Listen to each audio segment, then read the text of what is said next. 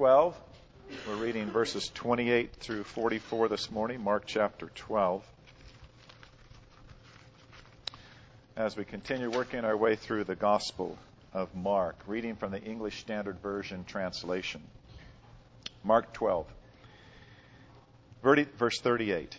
And in his teaching, Jesus, in his teaching, he said, "Beware of the scribes who like to walk around in long robes and like greetings in the marketplaces, and have the best seats in the synagogues and the places of honor at feast, who devour widows' houses and for a pretense make long prayers. They will receive the greater condemnation." And he sat down opposite the treasury and watched the people putting money into the offering box. Many rich people put in large sums, and a poor widow came and put in 2 small copper coins, which make a penny.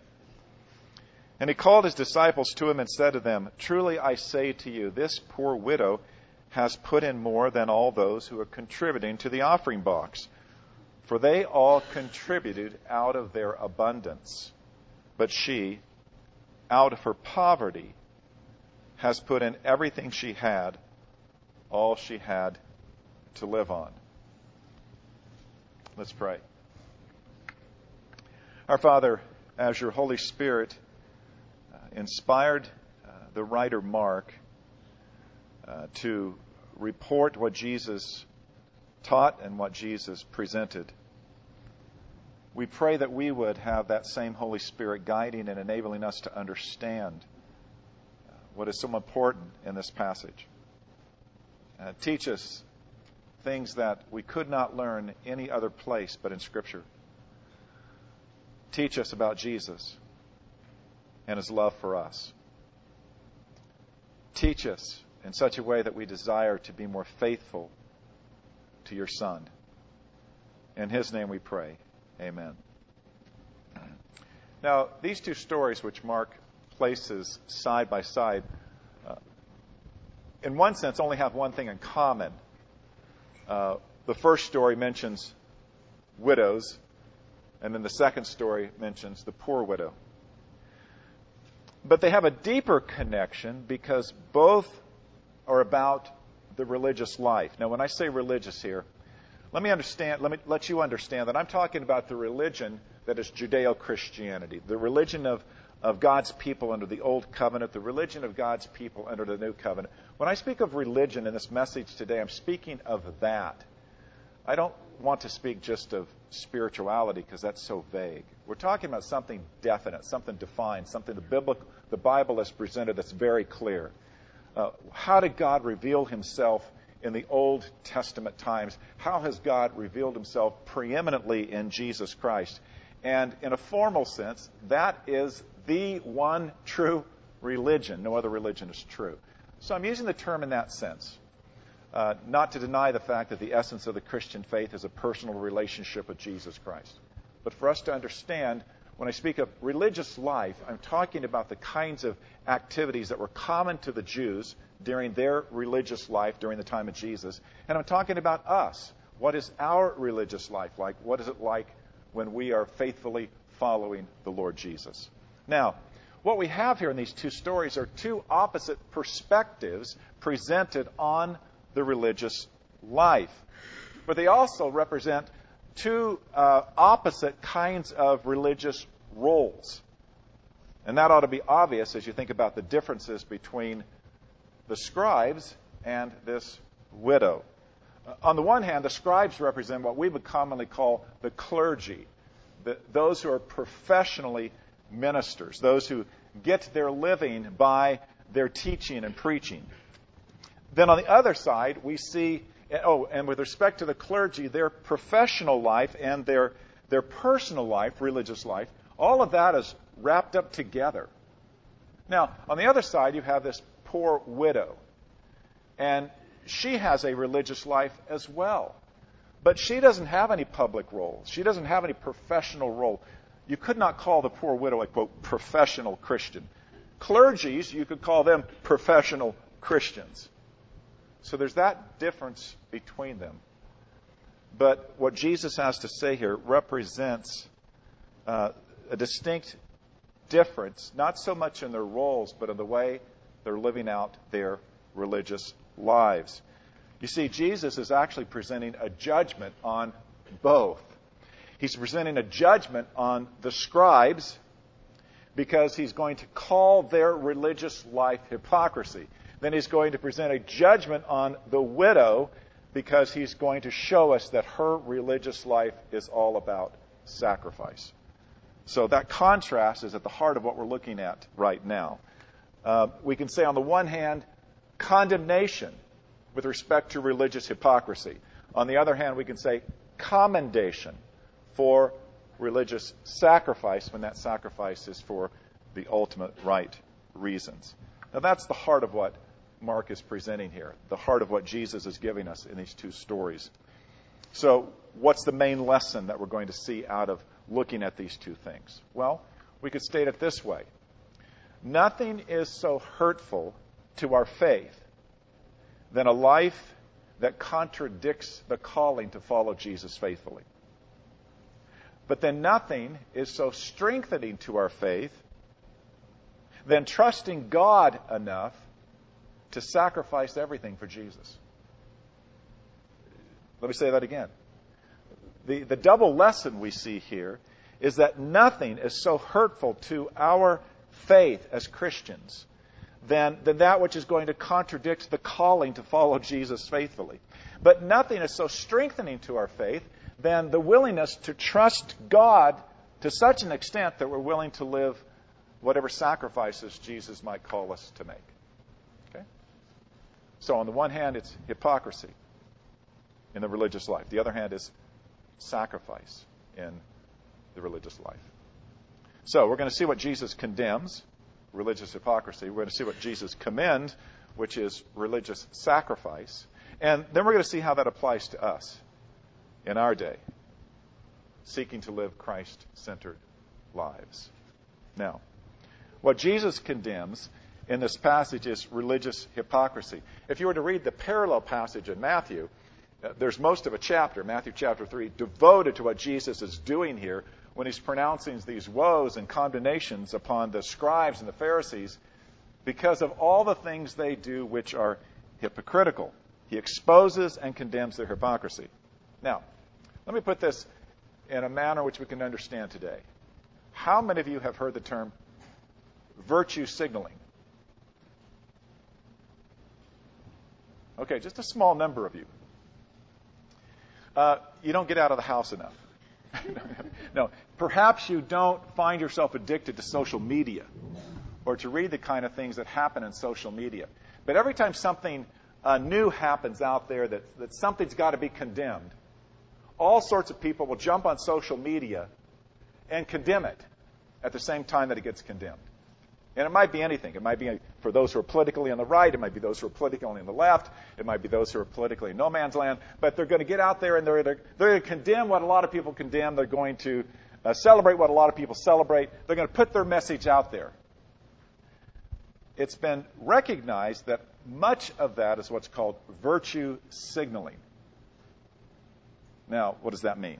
Well, it's when you display something publicly by a statement in social media or by some kind of action out there in the public in which what you're doing is to allow everybody else knows that you're with them celebrating what needs to be condemned or condemning what needs to be condemned or celebrating what needs to be celebrated.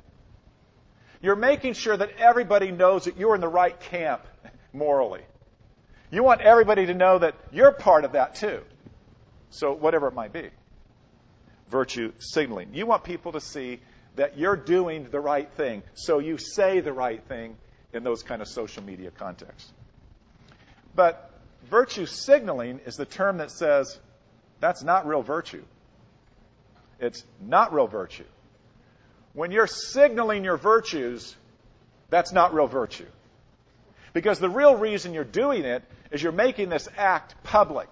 You're making this act so that it can be seen by other people. That's your real motivation. It's not for the sake of helping anyone who really needs to be helped. It's not so much that what you do is ever going to help anybody. Virtue signaling by your actions or by your speech is a way of saying, hey, I'm one of the good guys too. It's a way of building your reputation, enhancing your reputation, so people will see that you are on the right side, that you're one of the good guys, that you have this virtue. Now, this is the very thing that Jesus condemns. Nothing in the ministry of Jesus received any greater condemnation than this kind of activity, religious virtue signaling. Matthew 6, Jesus begins that section of the Sermon on the Mount with these words, beware of practicing your righteousness before men, before other people, in order to be seen by them. Or in other words, beware of putting your voice out there on social media in a righteous way so that others will see you. That's what we're talking about. Jesus then goes on to say, for you will have no reward from your Father in heaven. Which means when you virtue signal your righteousness, God doesn't regard it as righteousness. This is why Jesus condemned religious hypocrisy. Religious hypocrisy was what was going on in ways in which the religious leaders, the clergy, were demonstrating to others, we are really the ones who are the righteous dudes. We are the ones that you all ought to look up to because our righteousness is exceptional. Now, Mark records 6 ways in the Mark passage that Jesus points out this religious hypocrisy, this religious virtue signaling. First, he says religious garments. They go about wearing these long robes that would stand out to everybody, pointing out that they belong to this clergy class. They are special. They're holy. Second, Jesus condemns their desire for human recognition. They wanted to go into the marketplaces and be given these respectful greetings. Hello there, Dr. So-and-so. Hello there, Father. Hello, whatever you might be. Whatever your title might be, that's what they were looking for. They weren't in the marketplace to find people who needed help. They were in the marketplace so that they would find people who would celebrate who they were. Thirdly, Jesus warns about where you sit in church. In the Hebrew synagogue, they had these special seats up front, and then they had the places for everybody else. And the scribes would come up and sit up in front because those were the places of honor. Then Jesus mentions about the religious festivals. You know, Israel had, at this time, biblical time, 4 very significant religious festivals. At those festivals, there was great feasting. And so it was always the case that they were looking for the places of honor at these feasts. Or if you invited someone over for a big meal, the scribes would want to have the places of honor at those meals. Jesus then notes greediness. Because he talks about how they preyed upon widows in terms of depriving widows of their houses and property. They were enriching their livelihood in that way. They looked upon rich widows as easy prey. Now, let me say something about that. In biblical times, it was not uncommon at all and wasn't wrong for religious leaders, rabbis, and so forth, to receive support from other people, to receive support from widows, to receive support from women. Because even Jesus and his disciples were financially supported in this way. Luke points this out, Luke chapter 8, verse 2. Speaking of the women who were part and who followed the ministry of Christ, and also some women who had been healed of evil spirits and infirmities. Mary called Magdalene, from whom 7 demons had gone out, and Joanna, the wife of Chuza, Herod's household manager, and Susanna, and many others who provided for them out of their means. So here were women who were women of means, who were supporting Jesus and his disciples. So that in and of itself isn't wrong. The practice isn't wrong, but it could be abused. And it was abused by the scribes, or Jesus wouldn't have called them out on this. So recently, because I was going to be preaching on this, I was thinking about these things. I had an uninitiated conversation with a pastor in the PCA, who is a staff pastor, who shared that over the history of his church, and of course you know it isn't our church, there was a widow in it who was not a millionaire, She was a billionaire. She was a billionaire. And he said if he mentioned her name, I would recognize the name. So apparently wealthy, famous, and so forth. But it had been the habit of that church leadership over the years that every time they outspent their budget, they would go to her and essentially say, would you bail us out? Now, of course, if she had tithed to that church, nobody else would ever have to give to that church. So she tried to be prudent about what she gave to the church. Then a new pastor came along a few years ago. He found out about this practice. And he didn't like the fact that she was their safety net. He felt that was actually abusive. He went to her and he apologized. First, he thanked her for her generosity, but he apologized that the church leadership and the church had not been faithful stewards of how they spent their money.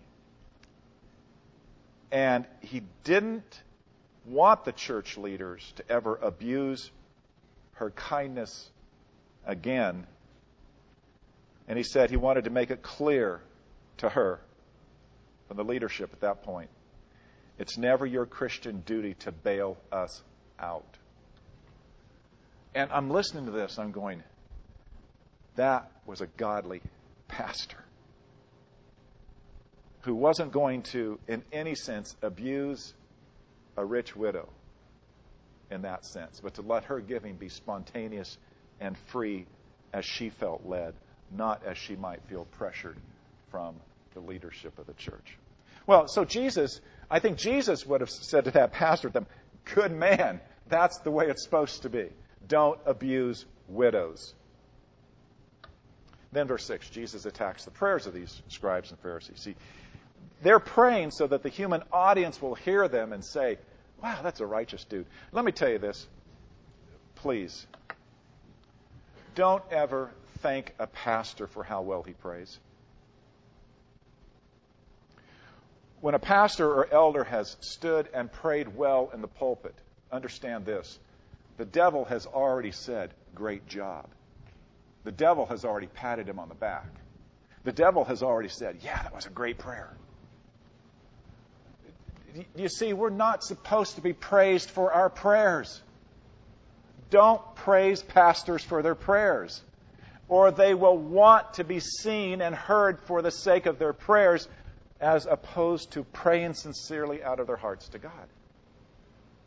Look, all of these things that the clergy here, the scribes, get condemned for, they are temptations to pastors. Now, of course, today it's not long robes. It's skinny hipster jeans. You know, that's what it is. Now, what's the punchline? Verse 40. They shall receive the greater condemnation. That is a powerful statement to the people of God and to those who lead the people of God. Religious leaders will receive a greater condemnation if they are involved in hypocrisy. James picked up that same principle. James chapter 3, verse 1, and he said, not many of you should become teachers, my brothers, for you know that we who teach will be judged with a greater strictness. The reason is that those who teach the Christian faith are guides for others, and if our guidance and teaching is false, that's bad.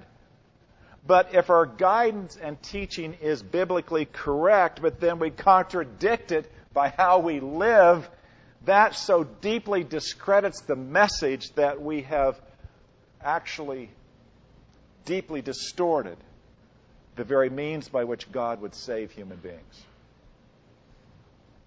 Religious hypocrisy in religious leaders is very, very serious. And therefore, believers, you need to pray for your elders. You need to pray for your deacons. You need to pray for your pastors. God, deliver these men. Deliver them out of religious hypocrisy. save them from it. But it also has a further application to all of us as Christians, as believers.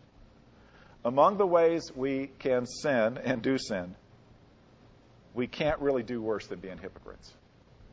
You know this. What's the number one reason why, when you ask people about church, they say, I don't want to go there and be with all those hypocrites? There is a sad testimony to non-believers that far too many Christians are hypocrites. I wish I could say that's a false statement about Christians.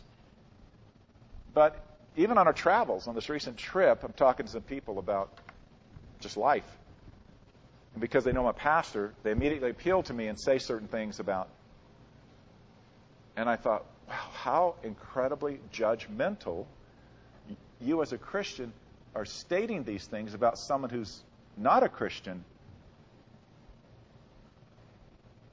And I'm thinking, does that attitude come out in how you treat them? Do they see your speech, your actions, your attitudes as judgmental toward them?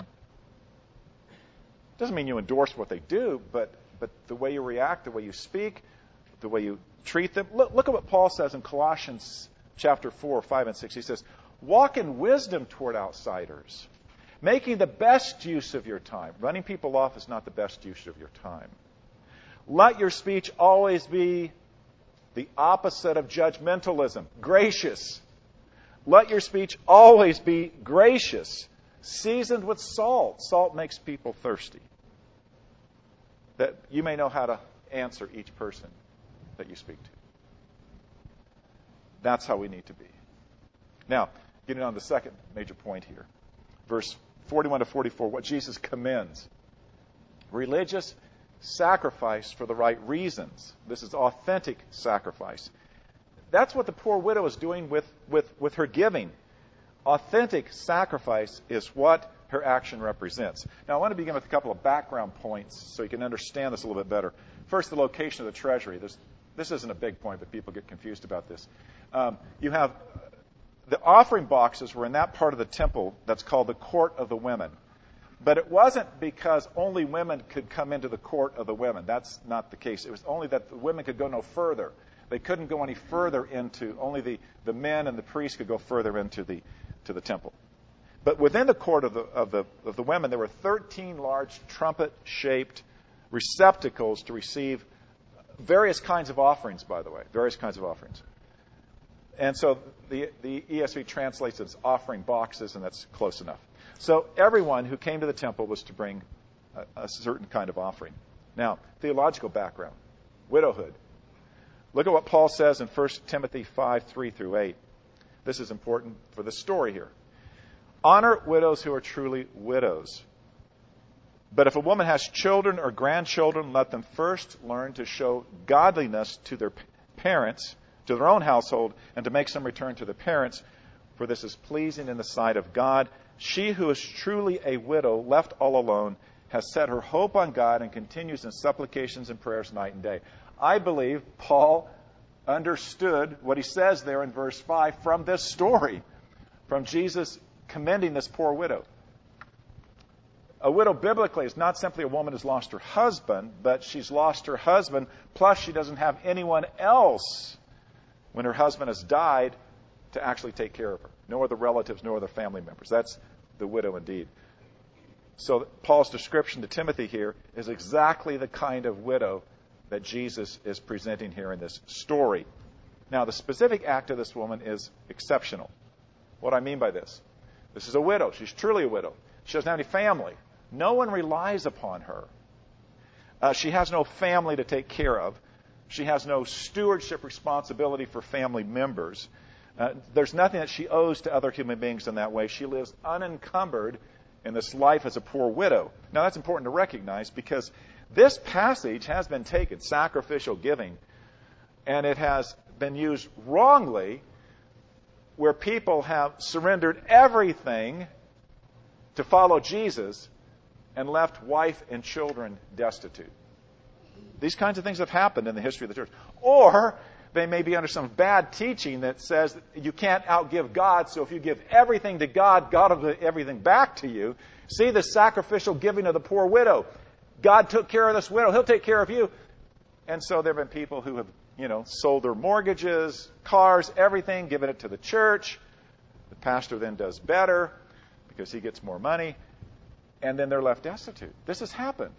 It's happened in our country. It's happened in other parts of the world.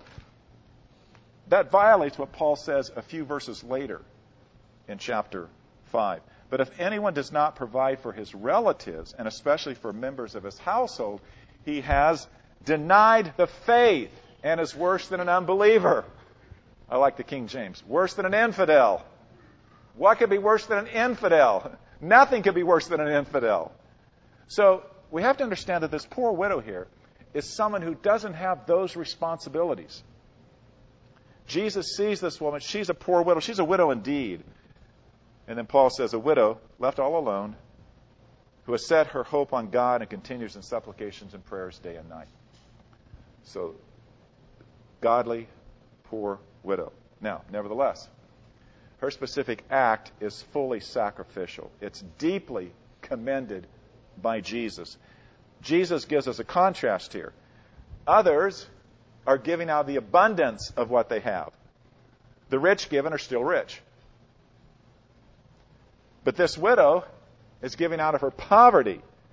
She's giving all that she has to live on. That's true sacrifice.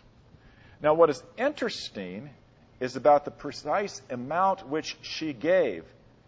The priest, in terms of their regulations and so forth, had stated an exact minimum which could be given, that you couldn't give less than this in terms of the temple offering. That exact minimum was 2 of these small copper coins.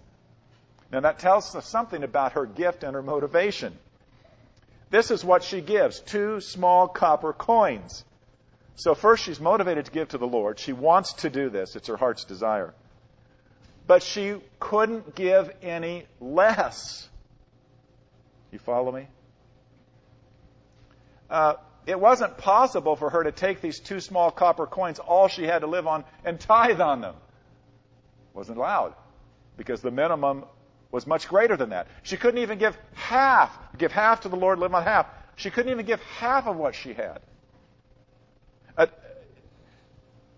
It was still not an acceptable offering if she gave half of what Here she was, wanting to worship her God, wanting to give to Him out of a heart of her gratitude, and all she could give was all she had.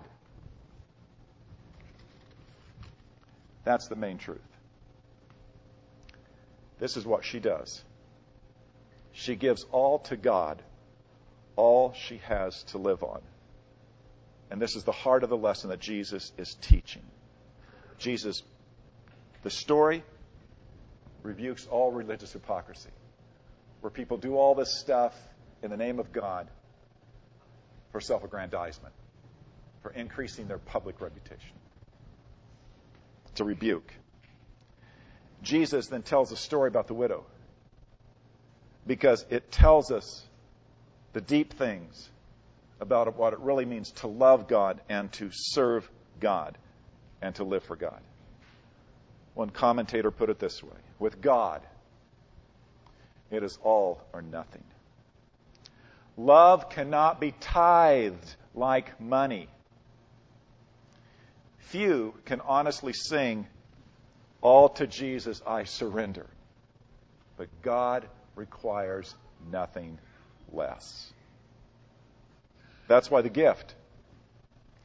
The only gift we have, the only offering we have, which is large enough to give to God, is everything that we are. You know, it's like the words in our Trinity hymnal.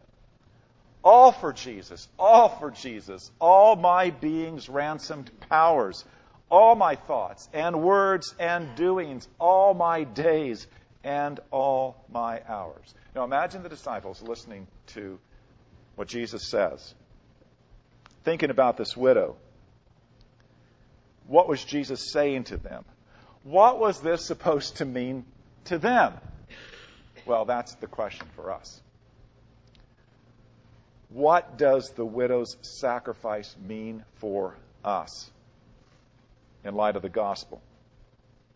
What does it mean with respect to living a Christ-centered, gospel-purposed life? Well, first, if the Christian life is all for Jesus, then we need to long to be free of hypocrisy. It needs to be part of our aim spiritually in terms of our prayers and our Bible readings, our confession, that we would be seeking after Christ's likeness, that in that seeking after Christ's likeness we would be praying that we might be free from hypocrisy. And we need lots of grace and lots of the sanctifying work of God's Word and Spirit to keep us from being seen this way, to be kept from desiring to be seen by others as a godly, holy, righteous Christian. Second, if the Christian life is all for Jesus, there has to be the category of sacrifice in our lives. The category of sacrifice. That is to say, it means looking at our lives, how we live, and we need to be purposeful in the sense that we need to be able to say that sacrifice must be both possible and actual in our lives. We have to be willing to say, God, sacrifice must be something possible and actual in my life as a Christian. Now, how this works out practically will differ from one Christian to another. It will differ from one Christian family to another. What it means to embrace the concept that the Christian life has sacrifice in it. But if you look at the widow, there are some things that are common to all with respect to sacrifice. Do we trust God like the widow trusted God? Do we love God like the widow loved God? Do we desire to serve God like the widow desired to serve God? To give to God everything we are, to live in such a way that it's all for Jesus. That means there will be sacrifice in our lives. Now, finally, this is not the kind of thing that can happen out of willpower. You can't sit here and say, okay, for the next 40 days, I'm going to give up dark chocolate for the sake of Jesus. That's going to be my sacrifice. I mean, maybe you should, but we're not talking about that. We're not talking about something you can do out of your willpower. We're talking about what we always need in terms of living the Christian life. We need the grace to see, the grace to understand, the grace to value more deeply who Jesus is and what Jesus has done for us. To know His love more will move us to love Him more. The more you know and understand Jesus, who He is and what He has done for you, the more you will love Him and be motivated out of grace and gratitude to put Him first and foremost in your life. In the story here, the widow who gave everything to God, we see Jesus.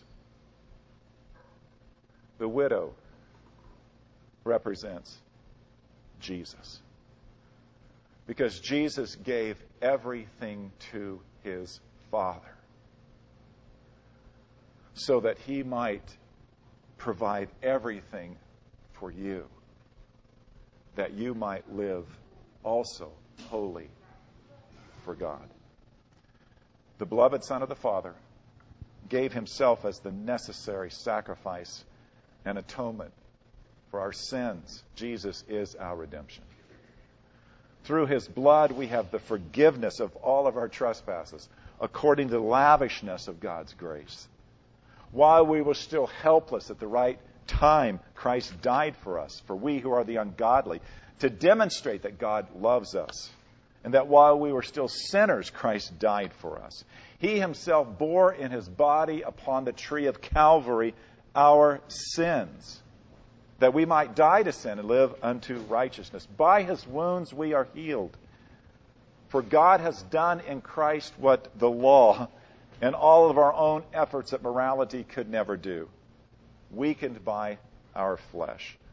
By sending God's own Son in the likeness of our own flesh as a sin offering, God condemns sin in the flesh in order that the righteous requirements of the law might be fulfilled in us, who walk not according to the flesh, but according to the Spirit, according to what Jesus has done for us.